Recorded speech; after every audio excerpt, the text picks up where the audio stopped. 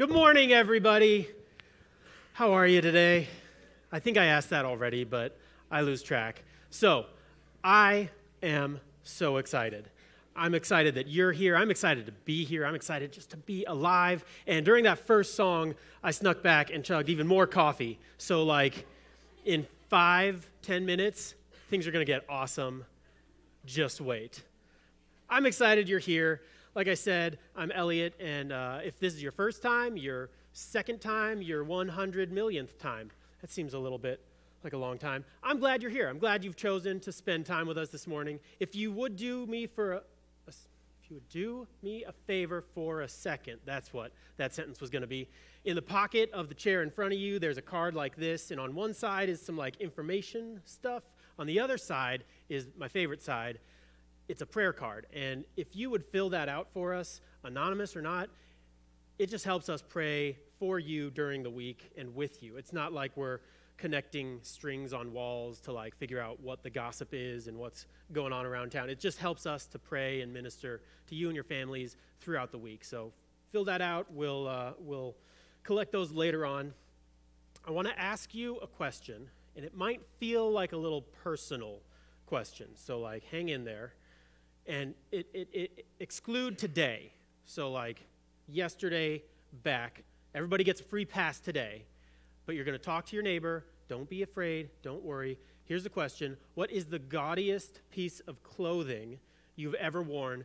Important part, by choice. Because we all have pictures of us as kids where our parents dressed us up. As a parent, I know that I've done that. So go ahead, talk to each other. What's the gaudiest piece of clothing you've ever worn by choice? Go ahead. For me, it's probably not hard to think of a dozen different examples. But I want to share with you something that middle school Elliot in 6th, 7th, and 8th grade was a very big fan of, and that's JNCO jeans.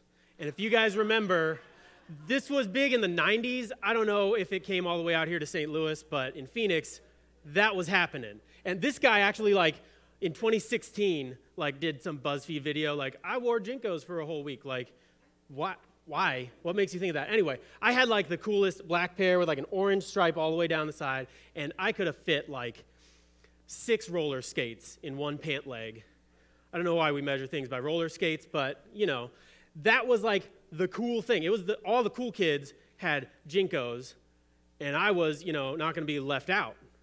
I remember my brother once had a pair, and he was complaining to my mom that the pants that he was replacing weren't baggy enough, and he grabbed them, and he's like, these are skin tight, with all of this loose slack. It was crazy. He was just unsatisfied with the amount of pant leg that he had. But yeah, I was a big fan of JNCOs, and when you skateboarded, it was incredibly difficult, but if you got it right, the denim just swayed, it was perfect. It was just beautiful. But that was weekday Elliot. The weekends were a little bit different because I had a bad case of Saturday night fever. And I, somewhere along the way, discovered my dad's leisure suits.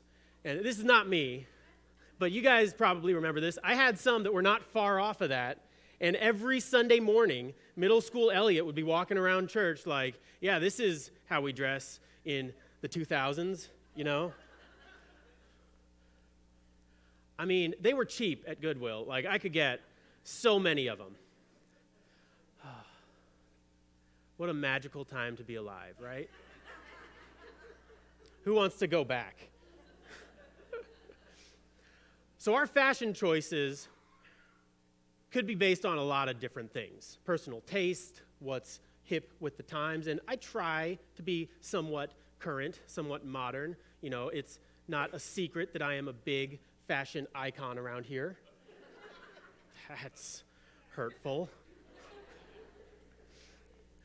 And I think we could all agree that our fashion, the things we wear, the clothes that we have in our closet, are really dependent on people around us. Whether it's individuals specific that we know, I got to think about what my sister-in-law thinks, or I got to think about what the students will say if I wear this or another option. Or sometimes it's just the culture at large. I think the fashion choices you and I make are largely influenced by other people. But sometimes people can have a much bigger influence on our lives. And that's what we've been talking about for a couple of weeks and a couple of weeks yet.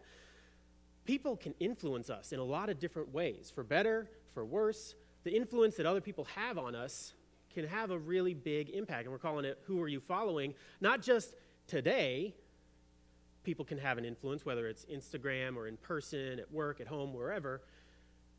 We want to look at the Bible and see some of the people who can influence us to be better followers of Jesus.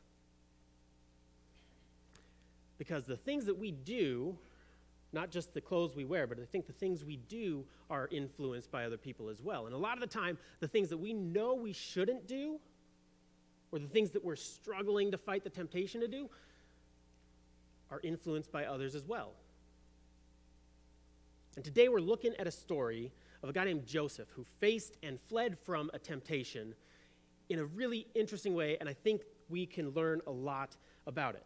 Also, Joseph, our friend, had a knack for fashion. In case you haven't seen Joseph in the Technicolor Dreamcoat, hit that one, Donny Osmond. Yeah, I watched that this week for the first time ever, 1999, straight to DVD. Check it out, it's on YouTube. There's German subtitles, but it's okay. He was, that is like the second most 90s thing I saw all week, right after Jinko Jeans. The Technicolor Dreamcoat is an episode that we're not really covering. And if you've been around a couple of times, go ahead. If you've got your Bibles, flip to Genesis 39. We'll be camping out there most of today. It's also, we're in the Bible app. Doug knows more about that. He could give us some instructions if we wanted him to, but we'll just struggle through silently. It's okay. Genesis 39 is where we'll be. And if you know me, if you've been here when I've talked before, you know that I might have a tendency to get way too in-depth, way too into the weeds on the background of minute things. So to avoid that today, I'm giving myself a limit. I'm giving myself a minute, just 60 seconds. I think that's how much a minute was last time I checked. 60 seconds to share with you all the way from Genesis 1 to Genesis 39 and catch us all up to speed, okay? So I think the best way to do that is with Legos.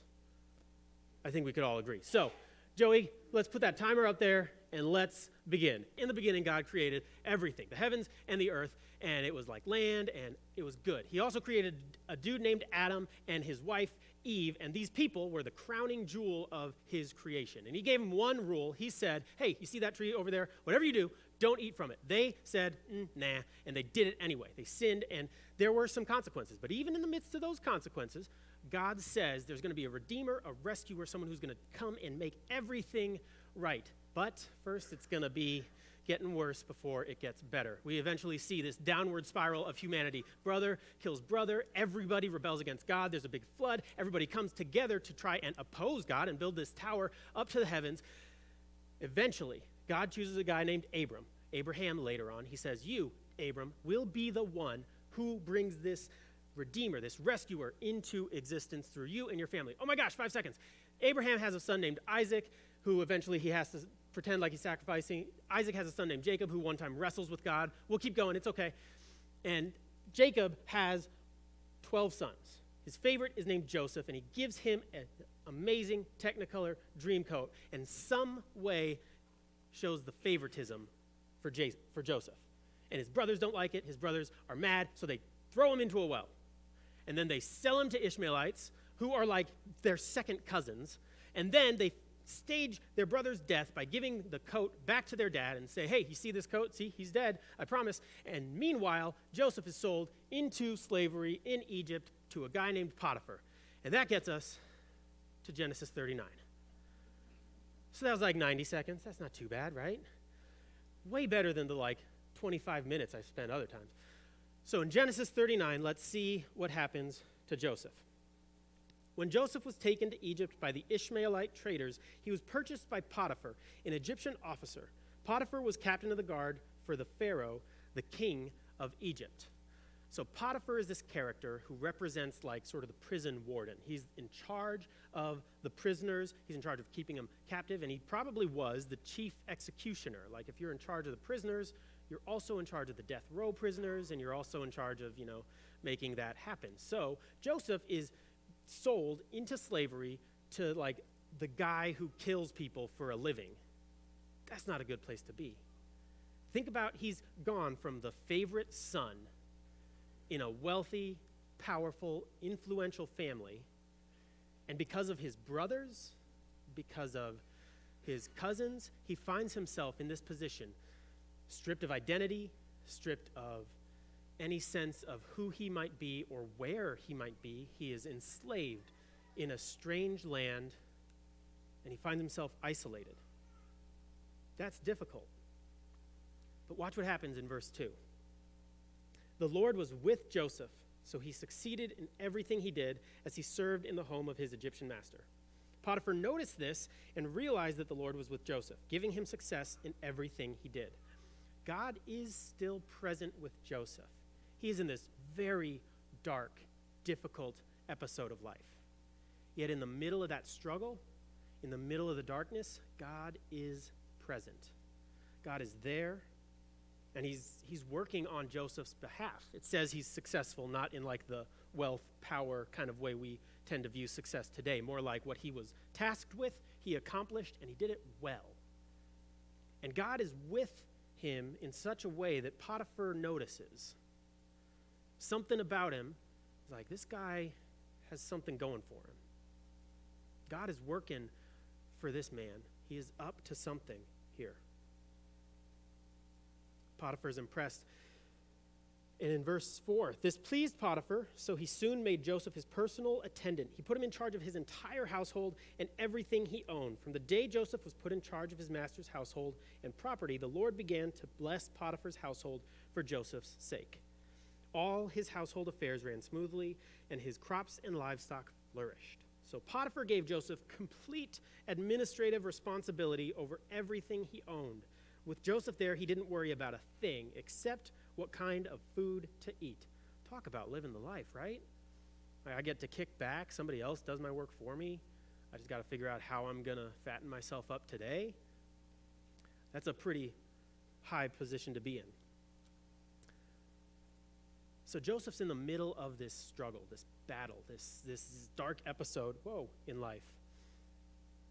And in the midst of that, God is with him and working on his behalf. And Potiphar's actually receiving a benefit of a promise that God gave to Abraham generations ago. In Genesis 12, verses 1 through 3, the Lord had said to Abram, "Leave your native country, your relatives, and your father's family, and go to the land that I will show you. I will make you into a great nation. I will bless you and make you famous, and you will be a blessing to others." And this is the important part. "I will bless those who bless you and curse those who treat you with contempt. All the families on earth will be blessed through you."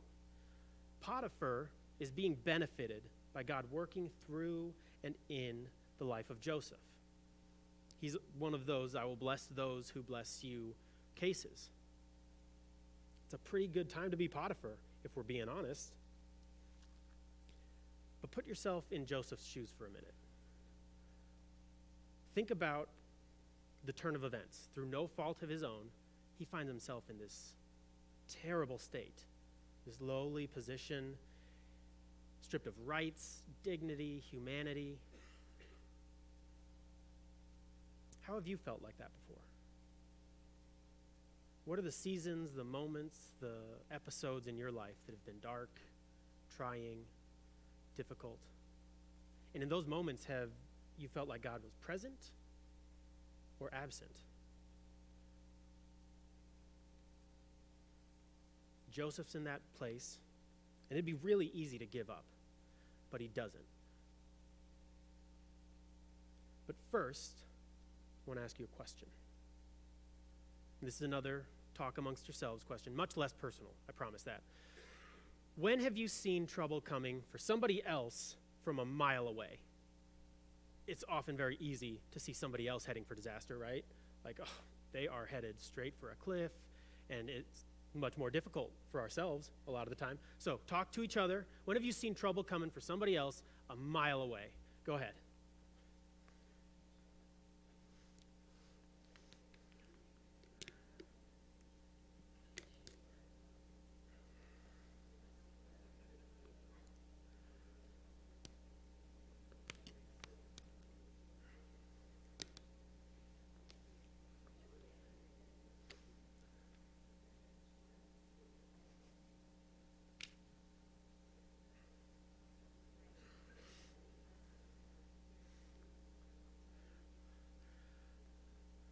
guys seem more talkative now. I think we just have to make fun of other people, right?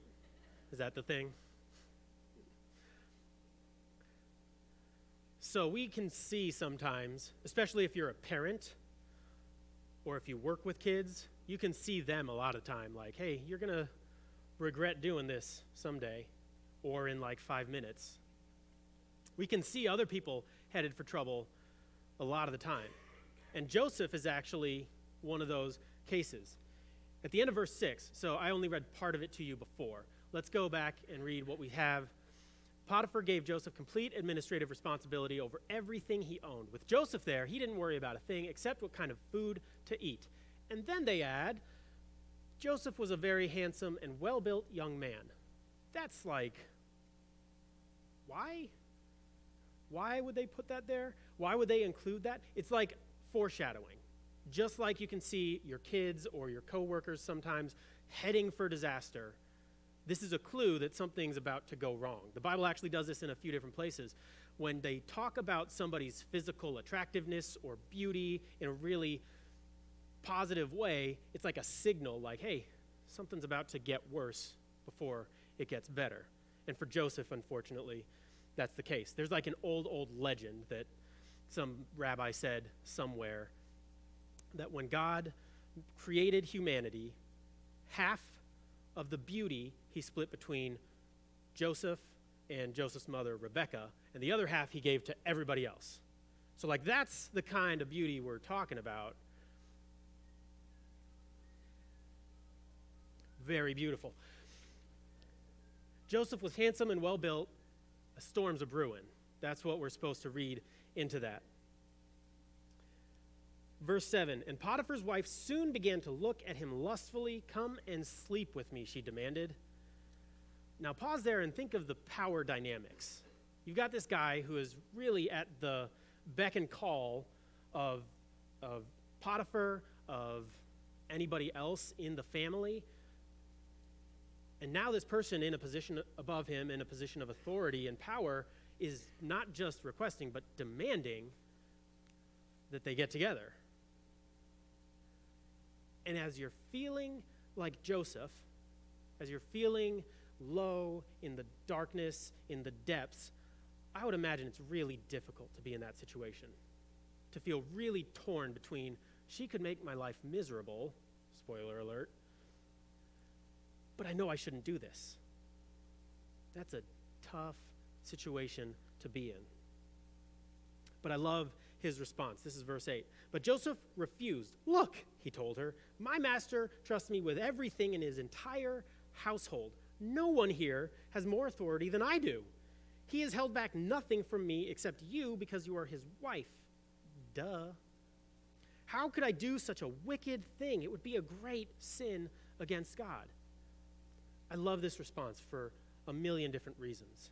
But I think it shows us a couple of things that we can do when we're faced with temptation, like Joseph is. First, he follows the timeless advice of Ice Cube. He checks himself before he wrecks himself. As true today as it was back then. He sort of takes stock of reality. He's like, I'm in this position, I have responsibilities, I have authority. He checks what reality is. He understands the situation. He understands not just where he is, who's at play, but he also understands what's at risk. If he actually gives into this temptation, what he could lose, what could happen to him. He understands it. He checks himself before he wrecks himself. And the second thing he does, he calls that sin what it is. And let's distinguish for a minute between being tempted to do something that, we know we shouldn't, and actually doing it are two different things, right? We can agree that, just being tempted is not the same thing as actually giving into that temptation and doing it. That giving in, he names it really specifically as a sin. He calls it a wicked thing. Those are strong words. But he clearly has an idea of what that sin would actually be. Not just who it would affect. Yes, it would be a sin against Potiphar, against Potiphar's wife. It would be just like a generally nasty thing to do. But also, he calls it a sin against God. And I think if we look at the potential sin in our lives, the things that we are tempted to regularly, day after day, if we looked at that as a sin against God, I think that would help us to hold on to our resolve, help us to be stronger in the face of that temptation, because it's not just a little white lie that I told to them, because, it was going to hurt their feelings anyway if I told them the truth. I'm not robbing a bank, I'm just fudging the numbers on my taxes a little bit. I think we need to see the sin for what it is and understand that it's not just it doesn't just affect people around us, which it does, but it also is a sin against God himself. I think for Joseph that gives him strength, that gives him endurance to stand up to the demands that Potiphar's wife was making.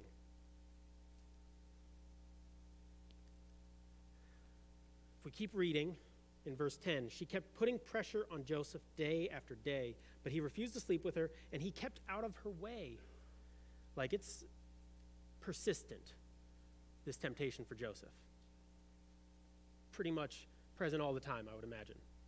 Difficult to stand up against, regularly in his face. She is demanding that he do this, but he avoids it. That's the third thing. He avoids the temptation, sidesteps the interactions. It's like at a middle school dance when the boys are on one side and all the girls, the crushes, are on the other side. It's like, I better avoid going to that bathroom. I better go to the one that's around the back of the hall, because otherwise they're going to think I'm coming over to dance and I'm not wearing the right shoes. And we've all done that. We've all avoided situations that are destructive or just going to be awkward, or we've tiptoed around the boss because we know that we were late with that report last week, or whatever the case may be. Joseph avoids this temptation as much as he can.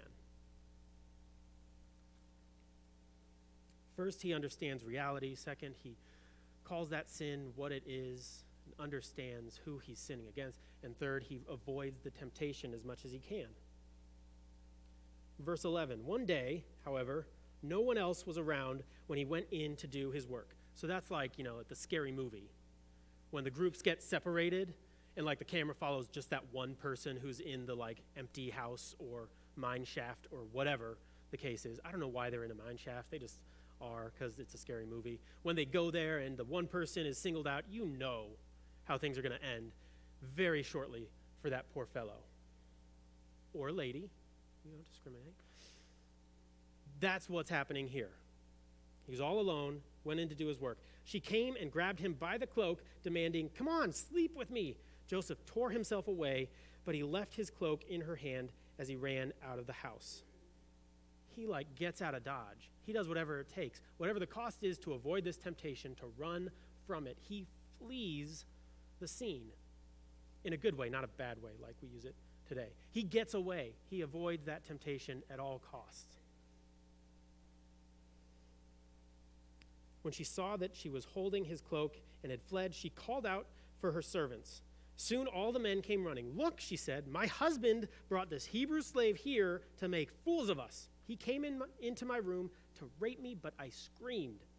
When he heard me scream, he ran outside and got away, but he left his cloak behind with me." She kept the cloak with her until her husband came home. Then she told him her story. "That Hebrew slave that you've brought into our house tried to come in and fool around with me," she said. "But when I screamed, he ran outside, leaving his cloak with me." So she concocts this whole scheme to frame Joseph for something that he actually has gone to great lengths to avoid, so that he wouldn't do it. And there's a couple of things that are really interesting in this story that she cooks up. First of all, she screams for the servants, the other people, to come in. She didn't have to do that, right? There's nobody else in the house. The worst thing that she was actually facing, that she actually had to deal with, was awkwardness next time Joseph was around. Oh, hey, last week I remember, sorry about that. That's all that's at stake. But instead, she's kind of vindictive. I think she was angry and wanted Joseph to be punished because she couldn't get him to accept her advances. So she screams, And she mentions that she screams like 15 times as she's telling this story. Why is she doing that? It's an alibi. She's building an alibi because back then, thousands of years ago, if a woman is accusing someone of rape, but she can't prove that she screamed, like that's her defense against it, then like she could be held accountable as well. Like obviously if you didn't scream, you must not have, hated it. You must not have really been opposed to it.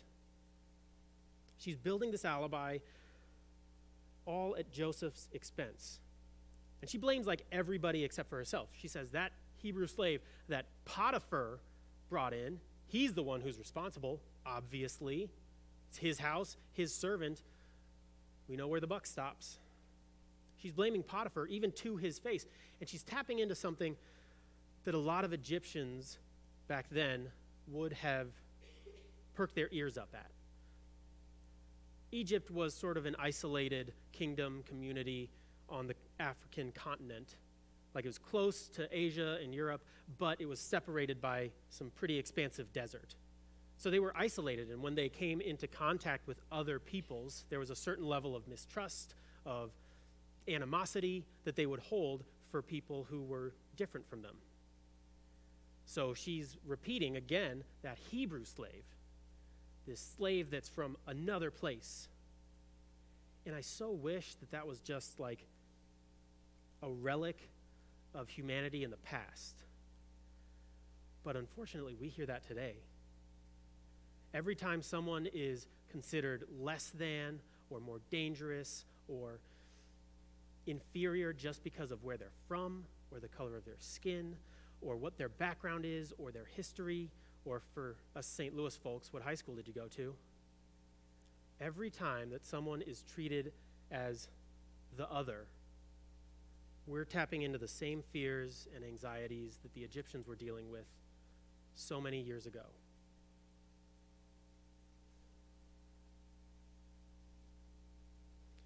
So think about the moments that you've faced temptation.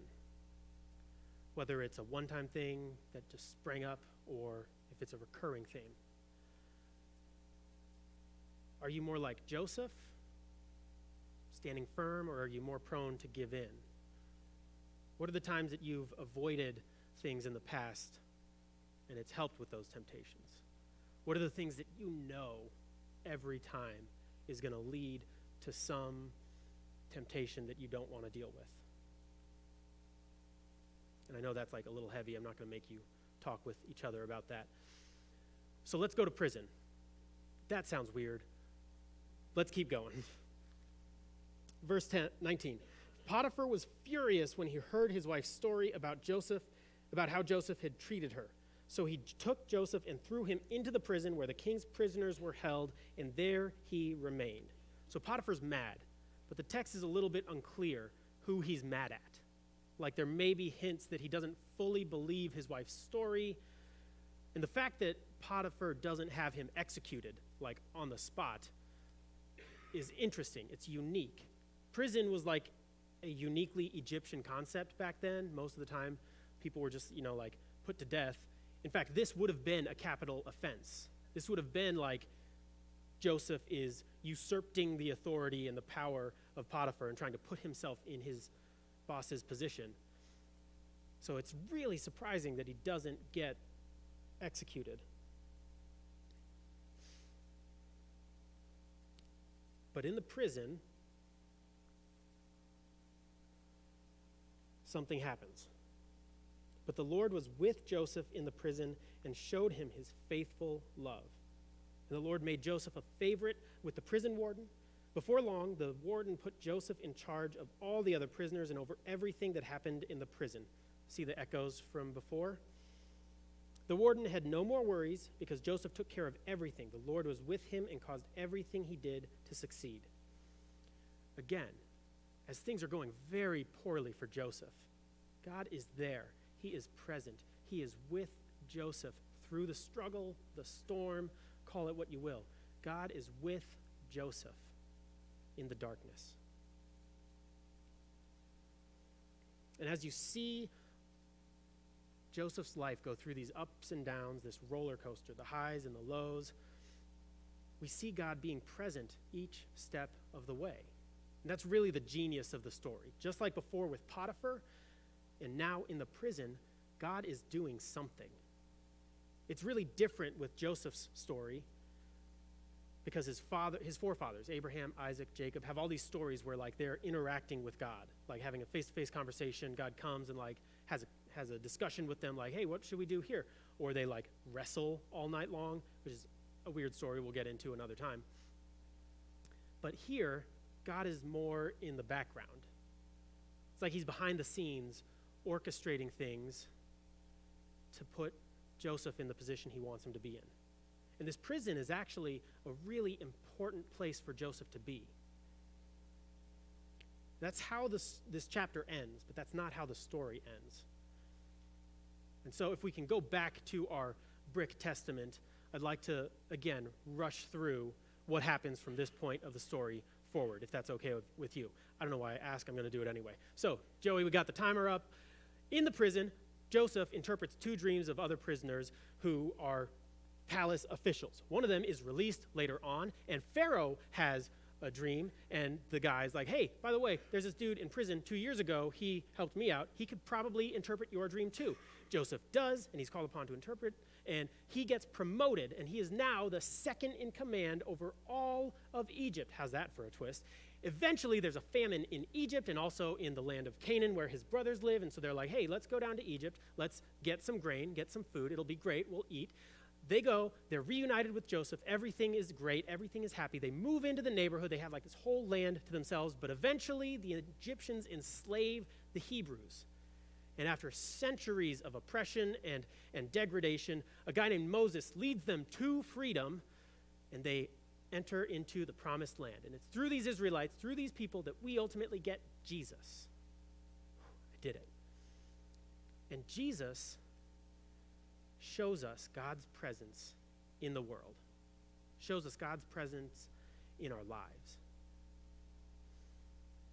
Just like Joseph, we face struggles, we face temptations, and oftentimes can feel like God is absent or somewhere else, like our prayers are just bouncing off the ceiling, if that.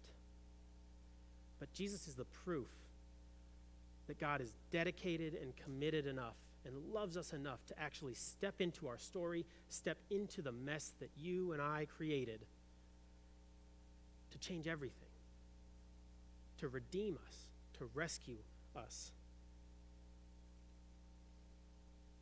And the question we can ask when it comes to the Joseph story is, was Joseph faithful to God because God was with him, or was God with him because Joseph was faithful to God?